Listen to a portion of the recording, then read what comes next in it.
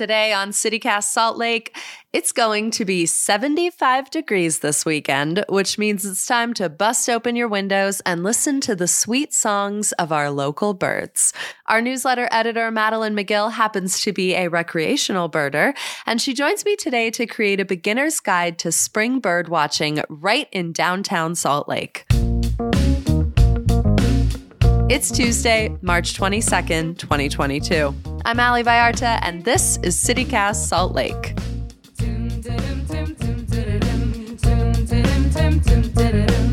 Madeline, welcome to CityCast Salt Lake. Wait, I can't say that. You work here. Madeline, welcome to CityCast Salt Lake, the podcast universe. I just want folks to know that I have practically been on my hands and knees begging Ali to let me talk about birds on CityCast. And every time that I've run an urban almanac in our daily newsletter about crows or quails, I forward it to Ali and I say, there are birders in Salt Lake and we will have our moment. So I'm so glad to be here, and I'm so glad we're talking about birds because they're such a big part of our city. Honestly, birders of Salt Lake, this is your moment. But for non-birders, can you define birding? Absolutely. Birding is going outside, or heck, even from inside looking through your window, is the act of observing birds. You don't have to be an ornithologist, which is a scientist who studies birds, to practice it. You can be, like myself, an armchair recreational birder. And also, I will say, daughter of an ornithologist, which is how I inspired my own passions. But birding is simple. It's going outside, enjoying our birds, and as a result, enjoying pieces of our city. For people who, like me, have been skeptical that birding is, like, I guess, fun, why aren't birds boring? I can't believe you would even say that to me with a straight face. Sorry. Birding is so much fun. I would say that birds, it's both emotional and practical, right? Birds remind us where we are. There is not, I think, a single person that doesn't have a bird that reminds them of home. It's to understand where you live is to understand the things that live there with you. But they're also a crucial piece of our city's ecosystem.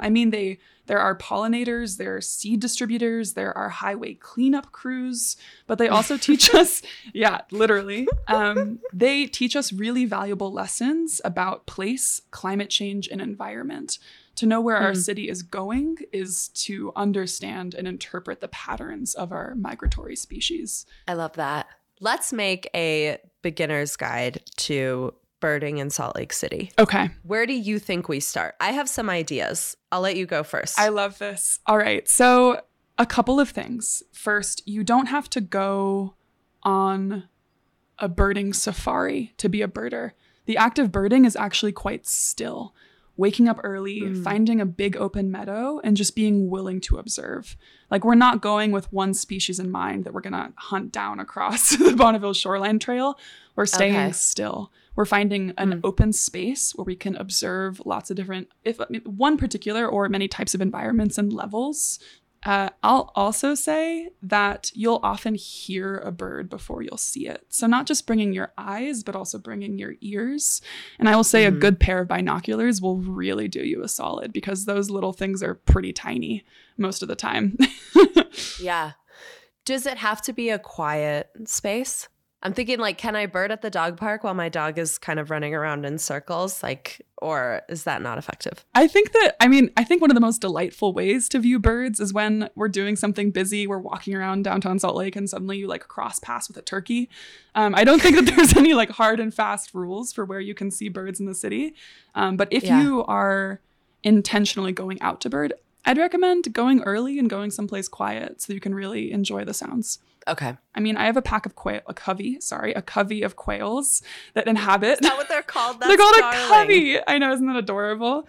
There's 6 of them. They live down my street. I wake up to the sounds of a downy woodpecker every morning in my backyard. You know what I mean? It's so I think that the first thing to bird successfully is to disrupt the notion that we somehow have to go out in pursuit of birding instead of just standing still and appreciating the birds that are already around us.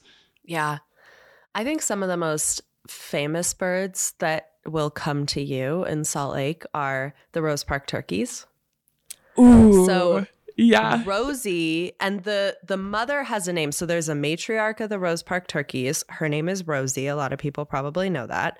She had 6 babies last year, like probably 8 or 9 months ago. And now they're pretty grown, but they parade around Rose Park, like near 4th and 1400 West. And parade is the perfect word. They do. They fully parade around, and like they're very boasting. I'll never get over the experience of like being pretty new to Salt Lake and like walking down the street and just being just like a lone turkey jaywalking across a state in front of me, just by itself in a rare occasion. Yeah. Yeah. Big birds or city birds? Something I learned is that prior to the 1950s, there hadn't been turkey population spotted in the state of Utah for like 100 years. Really? And then they were reintroduced to the state in the 50s. Yeah. And now we have like 25,000 plus turkeys across the state. But it was like a very deliberate reintroduction process to bring them back to Utah. Wow. Yeah. I want to know what you're looking for when you walk around Salt Lake City. What birds are you excited to see? I'm a big bird of prey gal. I love vultures. I love raptors. I love osprey. I love hawks. I think that those are the birds that I'm excited to ID. But the birds that I think about the most are the ones that I hear when I wake up in the morning. When you're like, the sun is coming up, it's springtime, Yeah. We're opening our windows, which means that we're going to start hearing bird calls as we're entering into the day. And there are a couple that I would like to flag as ones that you probably are hearing already that maybe we can help you identify. Okay. Okay. I want to talk about the mourning dove. This is spelled mourning, M-O-U-R-N. It's one of the most common birds in any American city, but the way that it sounds, I think, is such an emotional and defining experience.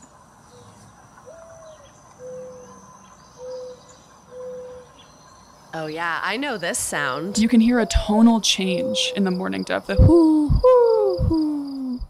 Yeah. Yeah, but the mourning dove, I think, is such a gorgeous, gentle call that when I hear it in the mornings, it really roots me in place. And even though it is, I just like this idea that these common birds, quote unquote, are boring or somehow like insufficient or non-exciting. Absolutely false. The mourning dove is gorgeous. And depending on where else you live in Salt Lake, I want to register another common but beautiful bird, which is the red-winged blackbird. And like many blackbirds, it has my favorite bird, I will say. It's my mom's favorite no bird. way! I actually know this one. Yeah. So you can recognize them from an all-black body with a gorgeous, deeply red upper shoulder wing with a yellow stripe. Okay. And they have the most fascinating call.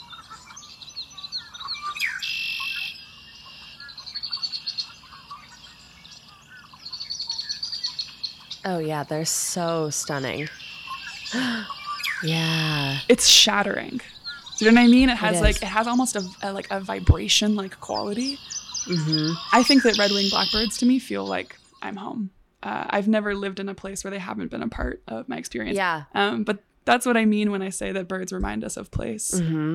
I love this bird because it almost looks like a prince wearing a very large coat with like capped shoulders. Ooh. You know, like the orange and yellow capped shoulders. Yeah. And then when it makes its call, it broadens its wings. So it kind of looks like it's like opening its cloak. Yes. And then it makes this really, like you said, shattering sound. It's very regal. I love the way that you just described it. And this is why birding is so great, Allie. Welcome Look in. at me go. There's story, there's myth, there's imagination. Yeah, birds. Yeah. Birds. What's your next morning bird? Okay, so there's one more bird that I really want to talk about that we're probably hearing as we're waking up in the mornings, and it is the woodpecker. And I think that these have captured the public consciousness because they don't make sense. Do you know what I mean? Like, it's a tiny bird ramming its head as hard as it possibly can into a tree. And it's like, how often do we actually get to see the outcome of like said woodpecker's pursuits? We usually see them as they're like enjoying the journey. But there's a couple of things that make this bird absolutely remarkable. First of all, their names. My favorite Utah woodpecker is called the red-naped sapsucker, the sapsucker. It's just, I mean, like, what a name. Do you know what I mean? It just rolls off the tongue. Red-naped sapsucker. But the thing about the woodpecker that is incredible is like when you see them, they're kind of like mounted on a surface, right? They're just, they're almost like completely flush with the tree. And they're actually, in addition to using their very powerful neck muscles to propel their head as hard as possible into a surface, they're using their tail feathers, which are very stiff, to actually press themselves against a surface to keep themselves upright. I think that woodpeckers are like the bodybuilders of the of the bird world. Oh, yeah. Yeah. And like somehow they're like not concussing themselves. But they are using their tongues, which are retracting to wrap around their brains to keep themselves from concussing. What? I know. Isn't that bizarre? Like their tongue like goes back. And wraps around their brain. Yes, correct. Wow. That's what I'm saying. It's like, it's incredible. Like we see this thing that you, might describe as a nuisance, right? I mean, they're like woodpeckers are a part of some pest control companies, like services. But they're feats of nature. Can you imagine? Yeah. But in terms of the identifying sound, it's probably one of the most easy to identify. Like there's never any question that's a woodpecker. It's that like yeah. We both instantly were like, yeah, that's the sound. I will tell you, it's interesting. You brought up how we all have a relationship to a childhood bird. And my childhood bird is the chickadee. And I know this one because I remember being really young and my mom walking in a park with my mom and my mom very specifically saying, that's a chickadee. And do you know how that's a chickadee? And you can always identify a chickadee is because their call sounds like they're saying chickadee dee dee dee dee. Yeah. So they do this like chickadee dee dee dee dee. And I have a chickadee call. We can play it. Okay.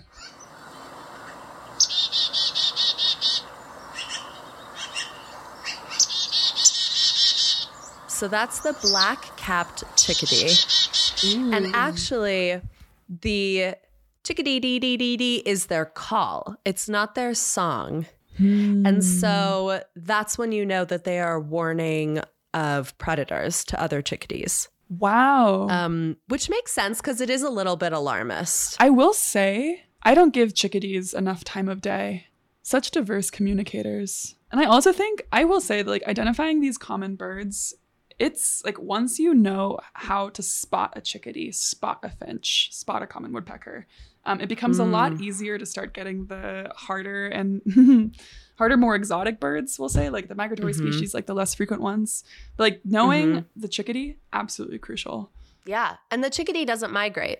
The chickadee does not migrate. So you can hear that sucker all year round. What a treat. So I guess my last question for you is, like with all precious things that are part of our ecosystem in this city, should we be worried about our birds? That's a really great question.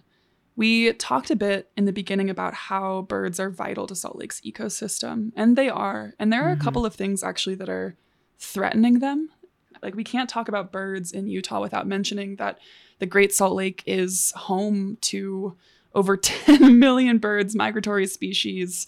The Great Salt Lake is kind of like the Denver airport of the West. If you're a bird, you can't get anywhere that you need to go without stopping there. You know what I mean? Like it's like, it is the hub. You cannot understate its importance. But as the Great Salt Lake starts to dry up, we're losing the habitat that many of those species depend on.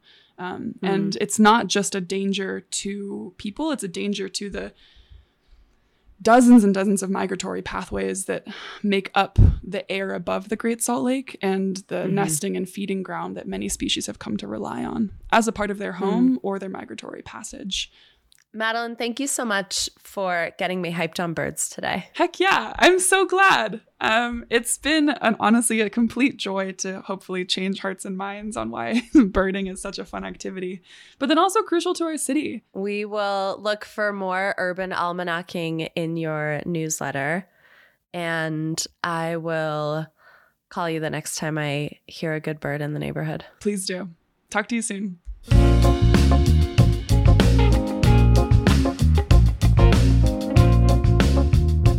A little more more bird news before we go.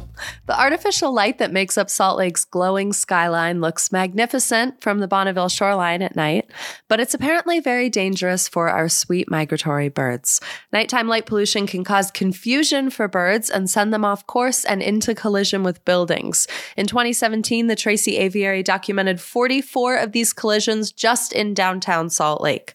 This year, the Aviary and Dark Sky SLC are teaming up to introduce a program called Lights Out Salt Lake. The goal is to eliminate as much unnecessary nighttime light as possible in Salt Lake so that spring bird migrations can be safer. By participating in Lights Out Salt Lake, we pledge to turn out all unnecessary lights on our property between 11 p.m. and 6 a.m. from now until the end of May. That means drawing the blinds if you're up so that your indoor lights don't pollute the sky either. Tracy Aviary biologists say it's an easy action that makes a huge impact. And if you want to learn more, there'll be a Lights Out Salt Lake Birds and Brew event at the Aviary this Thursday, March 24th, starting at 6 p.m. $20 gets you into the Aviary grounds for a night stroll, a presentation from biologists about the Lights Out program, and a cash bar from Fisher Brewing to accompany your birding adventure with a beer. That's our show today on CityCast Salt Lake. Please send us your Salt Lake bird encounters, and we may share them in our newsletter. And subscribe to our newsletter if you want to see the diagram of how a woodpecker's tongue wraps around its skull. You can do that at saltlake.citycast.fm. Thank you for listening. We'll be back tomorrow morning with more news from around the city. Bye.